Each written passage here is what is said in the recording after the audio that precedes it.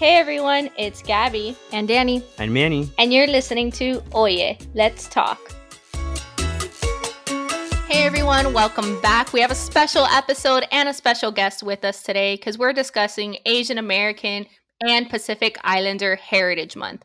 To be fair, this month goes through a couple different names, but it's a cultural month basically celebrating Asian Americans and Desi people. And of course, we have the month because the United States is a melting pot. So we're highlighting this community. And to help us highlight these voices, I'm bringing on my best friend in the whole wide world, Miss Shiksu Ricardo. Shiksu, tell the people who you are. Hey everybody, my name is Shiksu Ricardo. I identify as Chinese Cuban, and my Chinese in Mandarin name is Shi Xiu. Shi stands for history, and Xiu stands for beauty throughout history. I love that. Oh, so beautiful. I didn't know that, Shiksu. Fun facts. That Shi is actually my family name from my mom's side, and the Shi and Shi Xiu is from them. So technically, like if you wanted to get specific, you could call me just Xiu, but people just call me Shiksu, so that's fine by me. And actually, when I first met Shiksu, which was in middle school, everyone called her Stephanie because that was, I guess, her American name. So Really? It's been a long time coming. Yes. Yeah, Steph. I didn't know this. Steph, yeah, my whole family still calls me Steph, and all my friends call me Shiksu. So when I go home, everyone calls me Steph. So question, did you like that, or did you ever feel like a sense of an identity crisis? I definitely think that when I was in elementary school, the teachers even had a hard time pronouncing my name, that they would skip over it. So then I just came home one day and I told my mom I was literally so fed up of people mispronouncing it. So she said, okay, well, your name starts with a letter S. So let's just go down a random list and think of other American names that start with the letter S. So we talked about Sonia, Sophia, and I didn't even like any of those. Sorry if you have that name. And then we got to Stephanie, and I didn't really like Stephanie either, but we had just gone through so many names already that I just said, okay, fine, that's it. And then from there on out, it was Stephanie. But I think that I'm more comfortable with my family identifying me as such because they know me, they know my background, they know my history. But for other strangers or for just companions, I prefer Shiksu because we still have to break that barrier of companionship, whereas my family, they know me, you know. Mm-hmm. That's a great perspective. And actually, you kind of touched upon the topic that I wanted to discuss next with you all. AAPI month, I feel like has really taken the helm now as the nation is going through this social and racial reckoning. But as Shiksu said, when she was younger, she used a different name. And I feel like it's because people didn't have that familiarity. When did you all hear about this cultural heritage month? Because I don't think I really knew of it until college. Definitely. I think growing up in South Florida, you know, there was Hispanic Heritage Month, which was obviously always celebrated. And obviously you remember Black History Month. But it wasn't until, like Gabby said, and we all went to the same college. So it was the first time where Asian American Pacific Islander Heritage Month was really celebrated. And it was probably the first time ever being in a population of people where I saw that many Asians, because in South Florida, I mean, Shiksu, you're one of the few, there's not a lot of Asians. And I remember we also went to the same high school, and I think there was maybe 5 Asians in our high school. It wasn't a lot of people. So I don't think, maybe because our area didn't have a lot of big Asian population, maybe that Heritage Month wasn't really celebrated in public schools. But it was interesting how we kind of went through our entire school years, and it wasn't until college that we really saw this being celebrated. Shiksu, we shared the same high school experience. That wasn't a thing in our high school. When you went to college, were you like, why wasn't this thing a thing in high school? Or have you ever met any other people who that was their high school experience? I am also from South Florida, raised in Miami. So since we went to the same high school, you're right, there were only 5 Asians at most maybe, and I only knew or talked with like two of them. So I really didn't think that there was a thing as AAPI month because there was such a dense Latino and Black population in Miami. But then when I got to college, I still very much identified with my Cuban side because it's just who I grew up around, how I was surrounded. But I got to college and then I saw that there was the Asian American Student Union on campus, and they were the ones who put on huge shows, music festivals, and that's when me and Gabby really were like, oh wait, we have to start, going to these other types of events and branching out and meeting other people. And I think that's really where I kind of became more attuned to my heritage. It wasn't until college really that I identified more as Chinese, because growing up I was just so immersed in Latinx culture. And I'll also say that because of my past trauma, I don't talk to my biological father, who is Chinese, because my stepfather, who's Cuban, raised me. I just was like, I'm not going to identify with that side at all. Like, I don't want to even like be Chinese. Like, I'm, Cuban, and that's just what I am. And I got to college and I was like, no, be proud of who you are and like where your family's from. And there's so much more to enjoy, which I'm just getting to learn and explore now. It's crazy how much your environment really influences your Mm-hmm. persona, right? Because, and I think that's why a lot of people have such identity crisis. And that's why I had originally asked you that question, because I have a lot of Indian friends who are from India, from Pakistan, Desi individuals, and a lot of them have American quote unquote names. They change their names because they realize that their, actual names are too complicated, or they're going to be made fun of in school.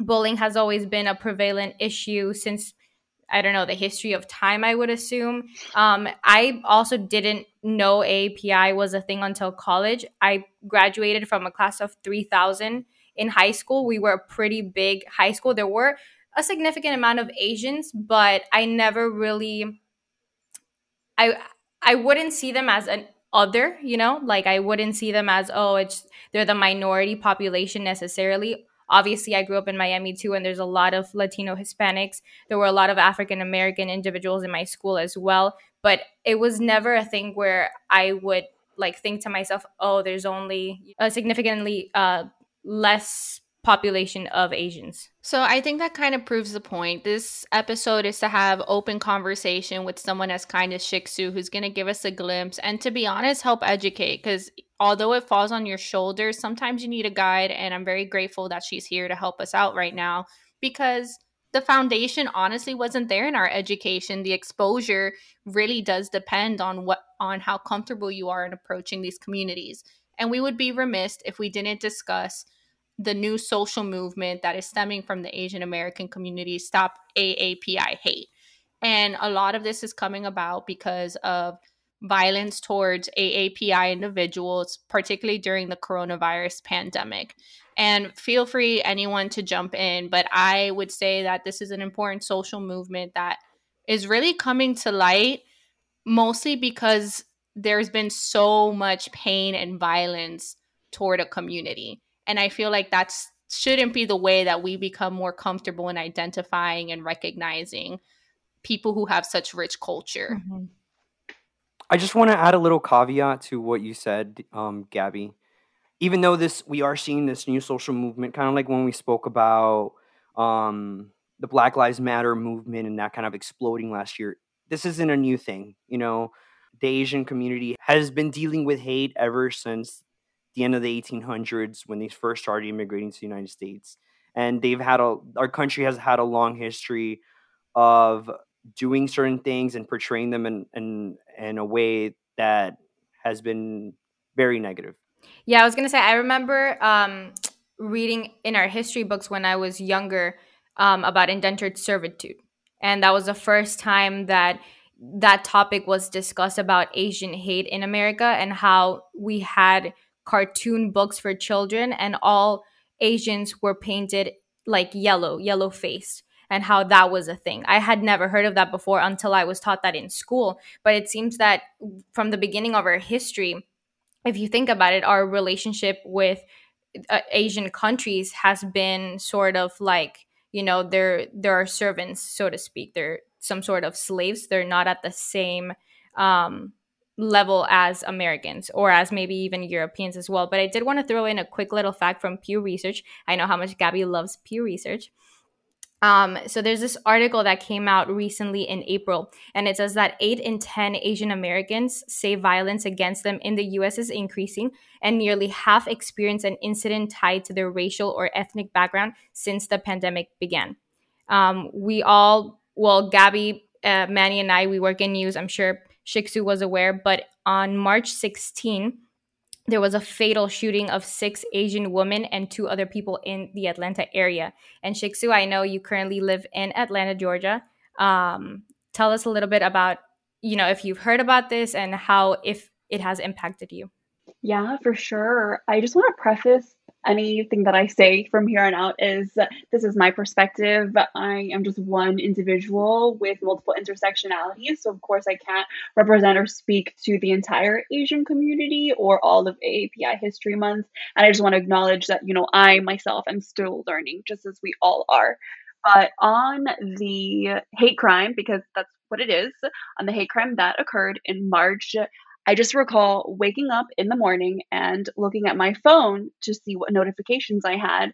And the first thing that I saw was fatal shooting in Atlanta against Asian women on several media headlines at just first thing 6:30 in the morning. And that day I had to go and get my allergy shot at the doctor's office. So I thought to myself, well, I have to go into the city and I need to be out in public right now. Am I going to get shot? Am I going to be a victim? Where the headline is going to be CDC employee gets shot outside allergist's office. And so this crossed your mind. You woke up, you saw that, and you were like, maybe I'm going to be attacked today? I have definitely had that fear, especially towards the last year when COVID really hit and when Trump was president and using derogatory terminology such as Kung flu, such as Asian virus in his speech, particularly when he had to address the new disease, and instead of removing ethnicity or removing the country from the topic, he very much rooted it in within the Asian community. And I remember I was going to deploy to New York City, and New York City had a very high incident rate of hate crimes against Asians, such as the elderly getting beaten down, people getting pushed down in sidewalks. And before I left, my mom just had a phone conversation with me, and she said, you need to be careful because I know you're going to want to go out and explore and get boba and go to Chinatown, but that is the specific area that all of these hate crimes are occurring in, and you just need to watch your back. And in my mind, I was like, yeah, mom, okay, watch somebody come and try to throw hands at me. Okay, my Miami 305 Kylie is going to come out. I'm going to take off my earrings, and we're going to go right here. I dare someone. And that has been my mentality ever since. But even though I put on this, bravado, internally, I do feel that I do have to watch my back wherever I go. Being a woman, being an Asian woman, there is oftentimes that hypersexualization of Asian women particularly, and it's happened time and time again in college, time and time again just getting gasoline, which I'm sure other women can of course identify with, needing to hurry up and get gas and get in the car. But in the last year, I will definitely say that it's definitely been a lot harder for the Asian community. And I just want to establish some credibility here. Like, part of the reason why we brought on Shiksu is not only because we're familiar with her, but with her intersectionalities, identifying both as Latina and Chinese, Asian American.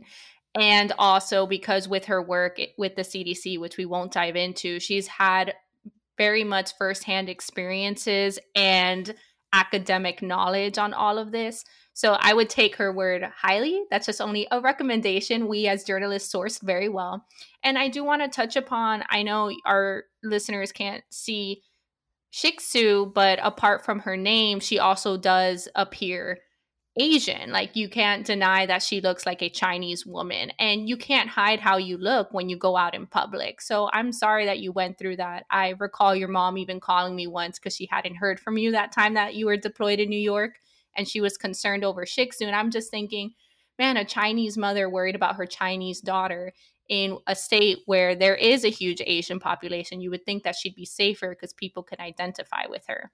Yeah, definitely. And I'll also add on that the fight for justice and the fight for social equity is ongoing. So even though these incidences are peaking now, it doesn't mean, just like Danny and Manny said, that it hasn't happened before or that this issue hasn't been one that has been faced by the community as a standalone occurring thing. It's not like that whatsoever.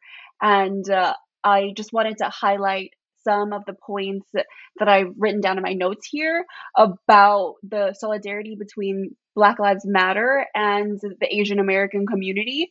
I did go to a Stop AAPI Hate rally after the shooting on a Saturday.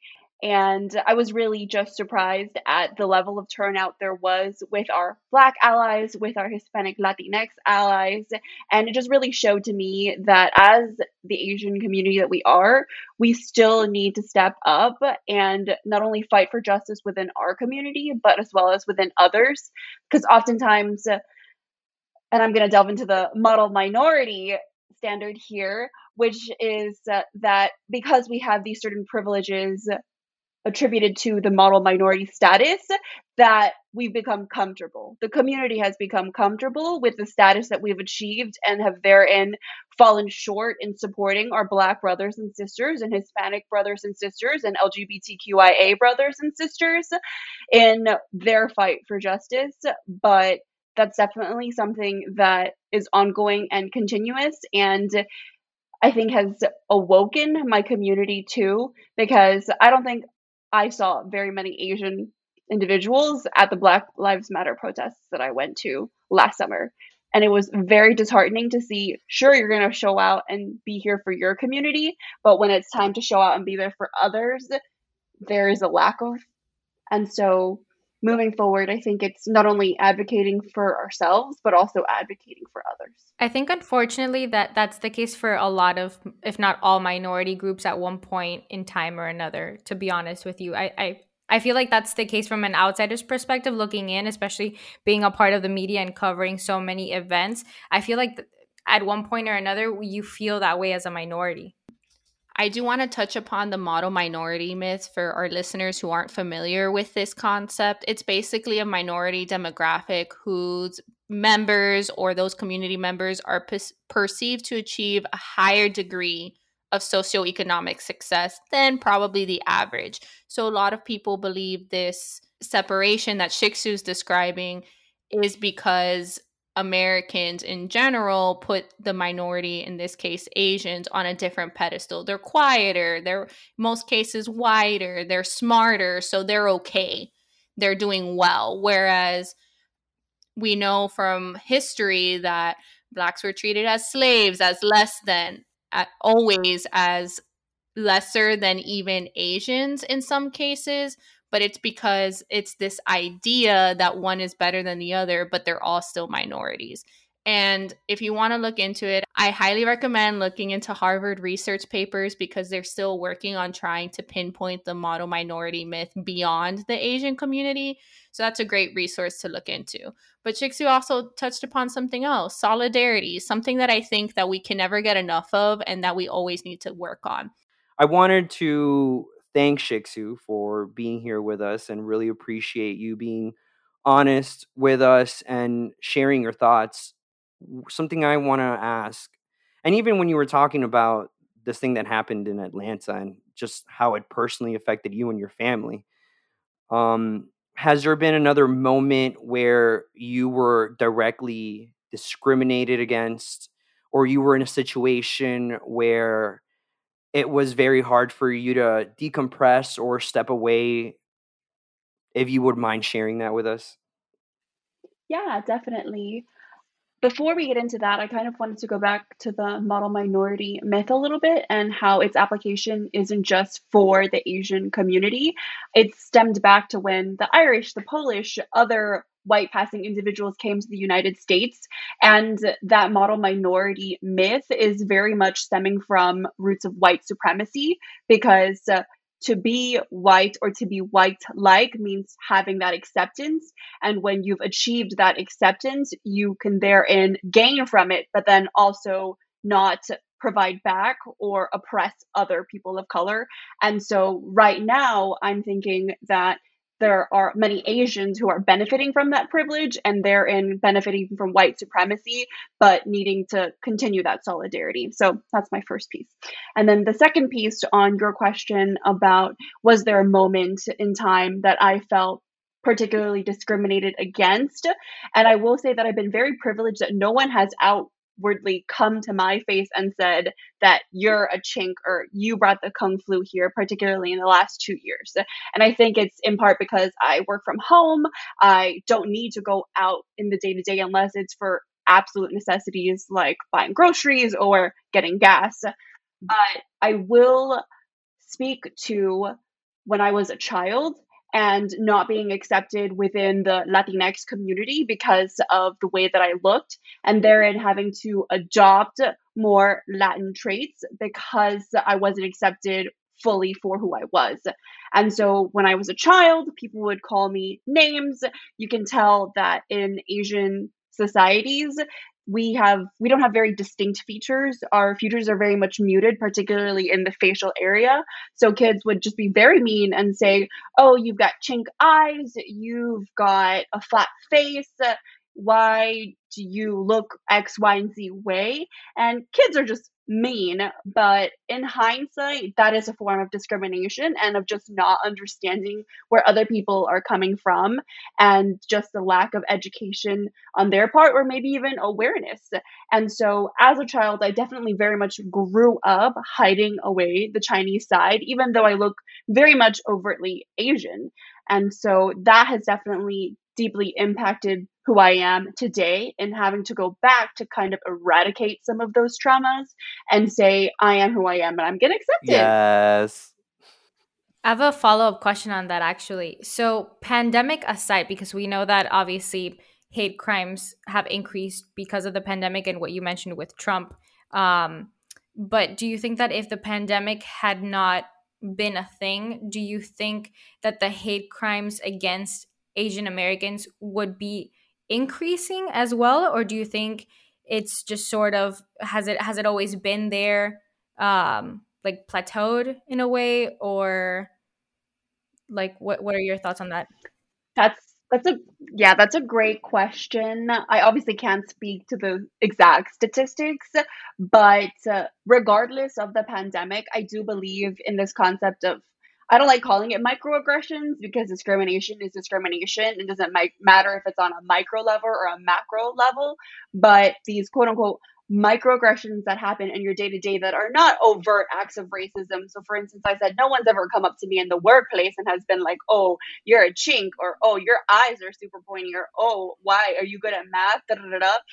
But still, there's this underhanded level of oppression that you have to deal with within the Asian community. And I think in the last few minutes, I've talked or mentioned about the hypersexualization of Asian women. And that for me, I think has very much still been stagnant throughout and would have remained stagnant. And so for other microaggressions, and I hate using that term, but for other acts of discrimination that are less overt, they still would have very much continued even without the pandemic, but perhaps have just been less reported or less discussed or less highlighted in the media. Because if someone comes up to me and hits on me because I'm Asian or comments about the way that my hair is straight or how I look in that way, I'm not going to report that to a foundation, or there's not going to be a social media highlight about, oh, another Asian's hypersexualized. So it would have very much still occurred, maybe not in the capacity or the fortitude of what is currently happening or what has happened in the last year, but just in a lot more underhanded, nuanced way. Yes, I think I'm going to have to agree with Shiksu there. I think the reason why there's so much awareness right now is because there's been so much physical violence. There's been the elderly unprovoked getting hurt, chemicals dropped on them. That's wild. Punched. Yeah, so I don't want to get into all of the specific details, but that's why I believe this social movement has expanded beyond the AAPI community, because people are actually getting hurt. And I feel like others can resonate with that. When violence is involved, some people seem to want to take a stance at that point, which I don't think is very fair. I do want to dive in right now. We've had Shiksu speaking to us for a few minutes, but if you don't mind sharing maybe some more personal side to your story, because you do have an interesting origin story is what I like to call them, but you mentioned some intersectionalities. Like, how did you weave between all of that and decide to come into your own as an Asian woman? So I was originally born in Shanxi, Xi'an, which is super well known for the terracotta warriors. And if you look at the map of China, my grandma always calls it a rooster because my home city is the heart of the rooster. So What? I immigrated to Miami when I was 4, and my mom and my biological father, who is Chinese, they divorced.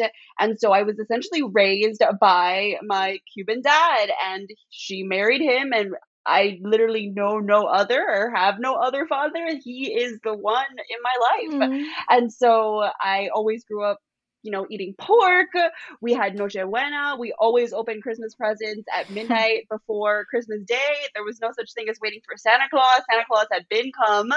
And it was very much a melting pot in my house, because for lunch we would have dumplings and for dinner we would have pan con bisne or more pork as per usual.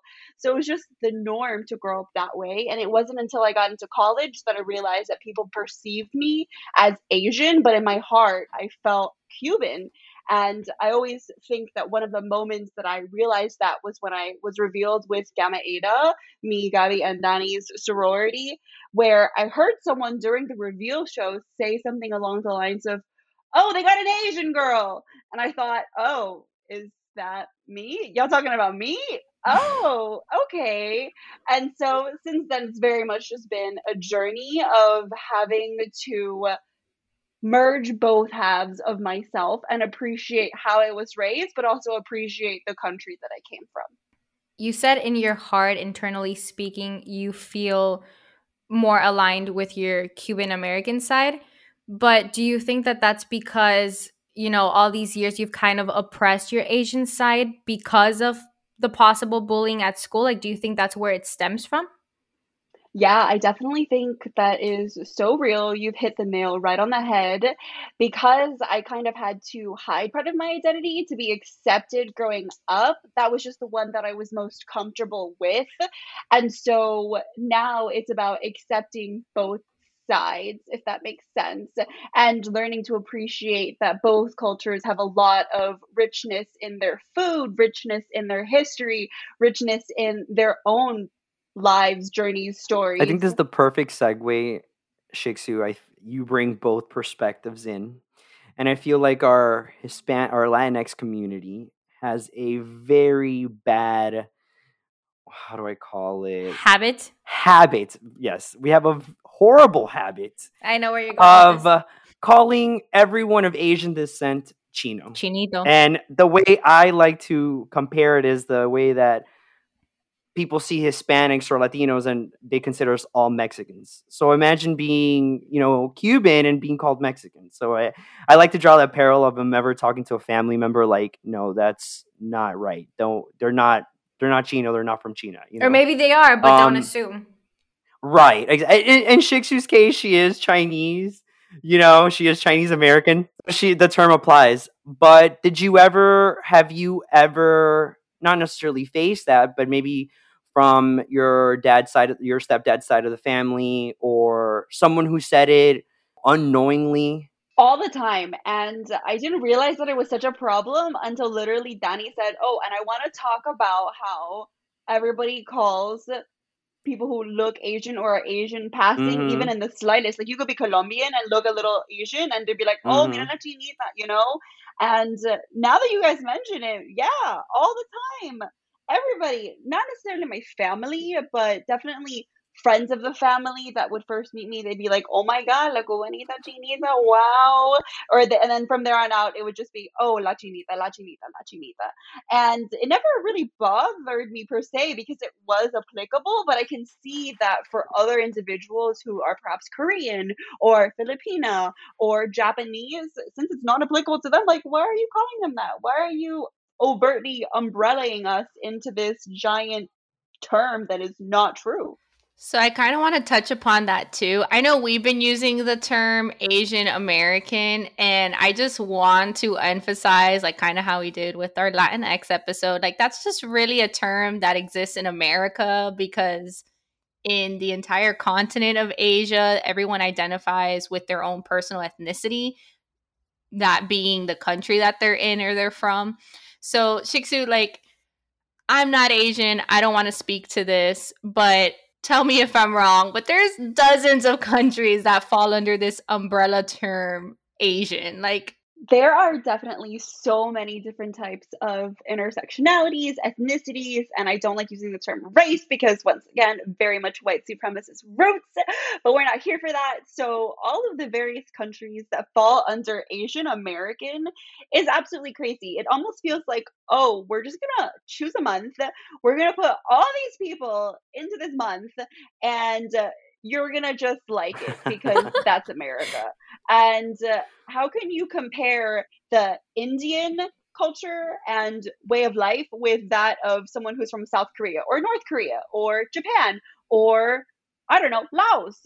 And there's no way to compare. So even API History Month, I can't speak to the origins because I honestly don't know how it was originated, but it just seems like, once again, a very much overarching umbrella to categorize people because that's just how oppression works. the facts, though. She dropped the mic, y'all. Did you feel that? It's like so sassy, but in all the right Yes. ways. Like it's she speaks the truth, people. So funny enough that Shikshu, you asked where it originated from, and just like you said, it's America, and it originated out of Congress. And originally, back in 1977, actually, two different lawmakers tried to pass legislation on, and it didn't pass until the year afterwards. And at first, it was just a week, and Jimmy Carter was president at the time who signed the resolution. And it wasn't until 1992 that they actually made it into the entire month. And fun fact, why May was designated as AAPI Heritage Month was because May 7th, 1843 marks the immigration of the first Japanese to the United States. And May 10th of 1869 marks the anniversary of the completion of the Transcontinental Railroad, where a majority of the workers who laid those tracks were Chinese immigrants.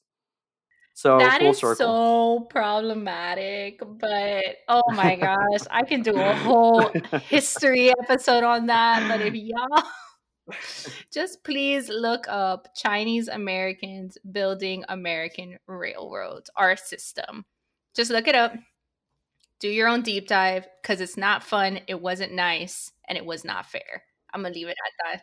And then after that, look up Japanese internment camps. I remember that. That was part of my history lesson book. This is not okay.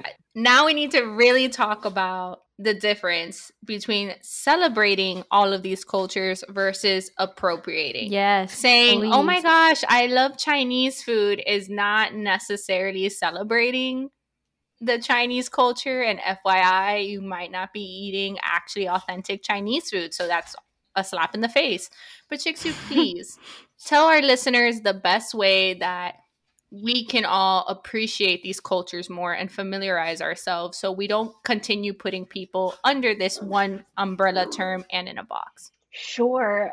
Before I do that, though, since we're talking about oppression of people, I wanted to take this time to highlight the Uyghur Muslim genocide that's happening in Xinjiang right now, and not a lot of people know about it. So I just wanted to plug it as go on Wikipedia, go on Google, look up the Uyghur genocide right now, and read about it because we cannot eradicate issues that we do not understand or comprehend or know.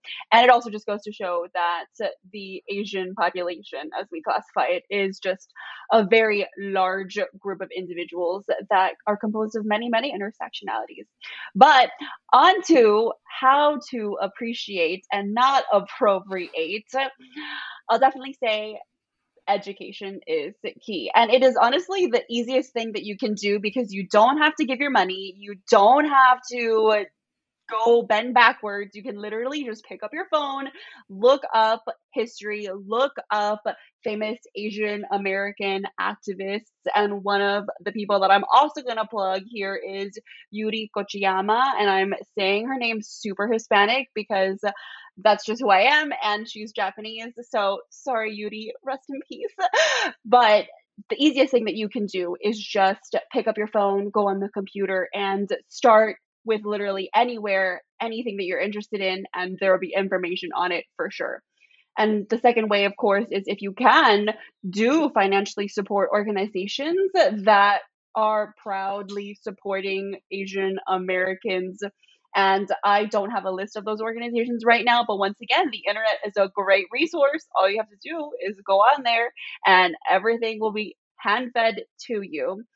And the last piece is supporting Asian owned businesses, which is in a sense still problematic because you're contributing to the capitalistic mindset, but it's still important because the money that you're giving to those for real Asian businesses is going to some kids' education or going to supporting that family business or going into the pockets of the people who labored and worked so hard to get to this country. And so essentially, top three ways is give your money, educate, or support Asian businesses in any way that you can, whether that is financially or even just highlighting them on your own social media. So I want to just break down some of those details really quick because though they're broad, I've personally looked up more specific ways on what you can do. And for instance, like the internet is so vast. So consider following content creators that are Asian, that are either making up the TikTok dances or teaching them or educating people. It's really great, actually. I'm on woke TikTok. I invite everyone to join.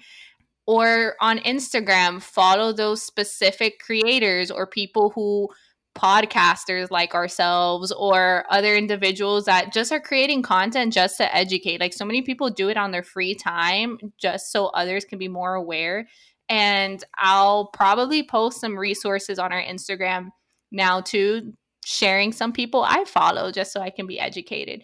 And going to the small business thing, I personally have spoken to a few small Asian American small business owners or Asian immigrant business owners, how they like to identify. And they say contributing to an actually Asian owned business is one of the best things you can do because they had to build it from the ground up. And a lot of them are family owned. So it's really not, it's a great gesture instead of going maybe to a large chain like Payway or Panda Express. Going to that small business is likely a family business, and supporting them helps keep the future of their generation. It helps them build generational wealth in a country where they're still getting their footing.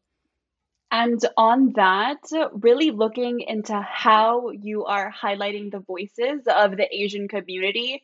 And so I had a conversation with one of my friends about how I didn't want to post information that was created by white content creators. And that sounds really bad. And it's not that I don't support white content creators. It's just that there are so many other creators out there that need their voices heard and escalated and their content escalated, and particularly because they align with the community, it's important to continue to escalate your community's voices and not that of someone who may not necessarily have the experience that you do or that your community has. And one of the individuals that I follow right now, their name is Kim Saida, and she is a content creator that I discovered, I don't even know how, but very much through the Stop AAPI Hate movement. And her content is amazing. I love looking at her artistic creations, and it's just those little details that if you just took the extra time or the extra step to make sure that those creators are of Asian descent or of the voices that you're trying to escalate, that can make all the difference. Note that we're not necessarily talking about Asian models and Asian necessarily influencers or a quick Google search for articles that are on The Onion, for example. Like, make sure that when you do your research, it's from a reliable source. I can't emphasize that enough. As journalists, we always touch upon this subject about when you do your research, please make sure that it's from a credible source. Pero like if you want to follow an Asian influencer, like that's on you too. There's like women in that beauty movement as well. I highly recommend, but just don't let that be the only thing on your feed. And I just want to emphasize that one follow button will keep something in your feed forever. So let the algorithm do the work for you. True. I'm also going to share with you all some of the pages that I follow on Instagram, because Instagram is my main jam that I share information on. And I have a friend, her name is Doha, and she is the founder of Muslim Women For. And in discussing the Uyghur Muslim genocide that's happening in Xinjiang right now, I just wanted to plug her organization. Does very much lots of grassroots work in the Southeast, and through them have also plugged me with Sid Yang. They are a therapist that's over on the West Coast, and they are amazing, and I just really think that these voices need to be highlighted. I totally follow Doha's account. Me too. And I was not aware that she was the one behind it. So that makes it even cooler. That again, y'all, the algorithm, it works. If you follow these people, then it'll be put in front of your friends and it'll be amazing. I have a quick question. Okay. What would you tell your younger self if you could go back? Or, you know, if in the future you have kids or your nieces and nephews, is there any advice having gone through your personal experience? Don't let anybody tell you who you are. You lead the way of your life, and you make the choices that develop and create who you are as a person. And so I definitely think that I would look myself in the eye and be like, you're a boss ass bitch. Let everybody know. Okay? Let everybody know. And kind of be that guiding light for myself as little Shih Tzu. And you did. I think I can attest to that. You are a badass. You've shown, the light in you has been shown throughout college, and even now I think you're excelling, and you're such a strong and beautiful woman, and anyone who meets you, who has the grace to meet you, can attest to that. Yes, so can I. Before her best friend jumps in, yes, I can vouch for that. I just wanted to emphasize that boss ass bitchdom knows no gender, race, ethnicity, socioeconomic status. You can be a boss ass bitch upon a decision, and Shih Tzu made that decision, and that's why she is thriving. So listeners, you can be one too. You can decide right now. Any other last words? I just really wanted to preach, no matter what month it is, to learn and engage throughout the span of time, even if it's in social media or out of social media. Learning is a continuous spectrum, and solidarity is continuous work. And with that, this is 哦耶，我们来说, or let's talk.